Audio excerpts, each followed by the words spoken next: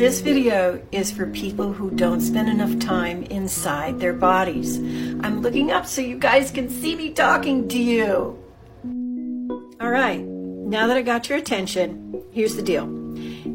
There is a way that we energetically leave our body, escape our body, and we do this for a lot of reasons. One of the main ones is we had a really crappy childhood and there was a lot of crap going on, and we had to get out of there because the feelings were too big and the shit was dangerous and whatever else you want to call it. But what happens is you never get back in your body, and then you start feeling so many other people's stuff that you're not sure what's yours and what isn't yours, and then you end up being a people pleaser and you lose yourself and you hate yourself. And so watch my next series of videos, and I'm going to teach you how to get back in your body, because that's the first step.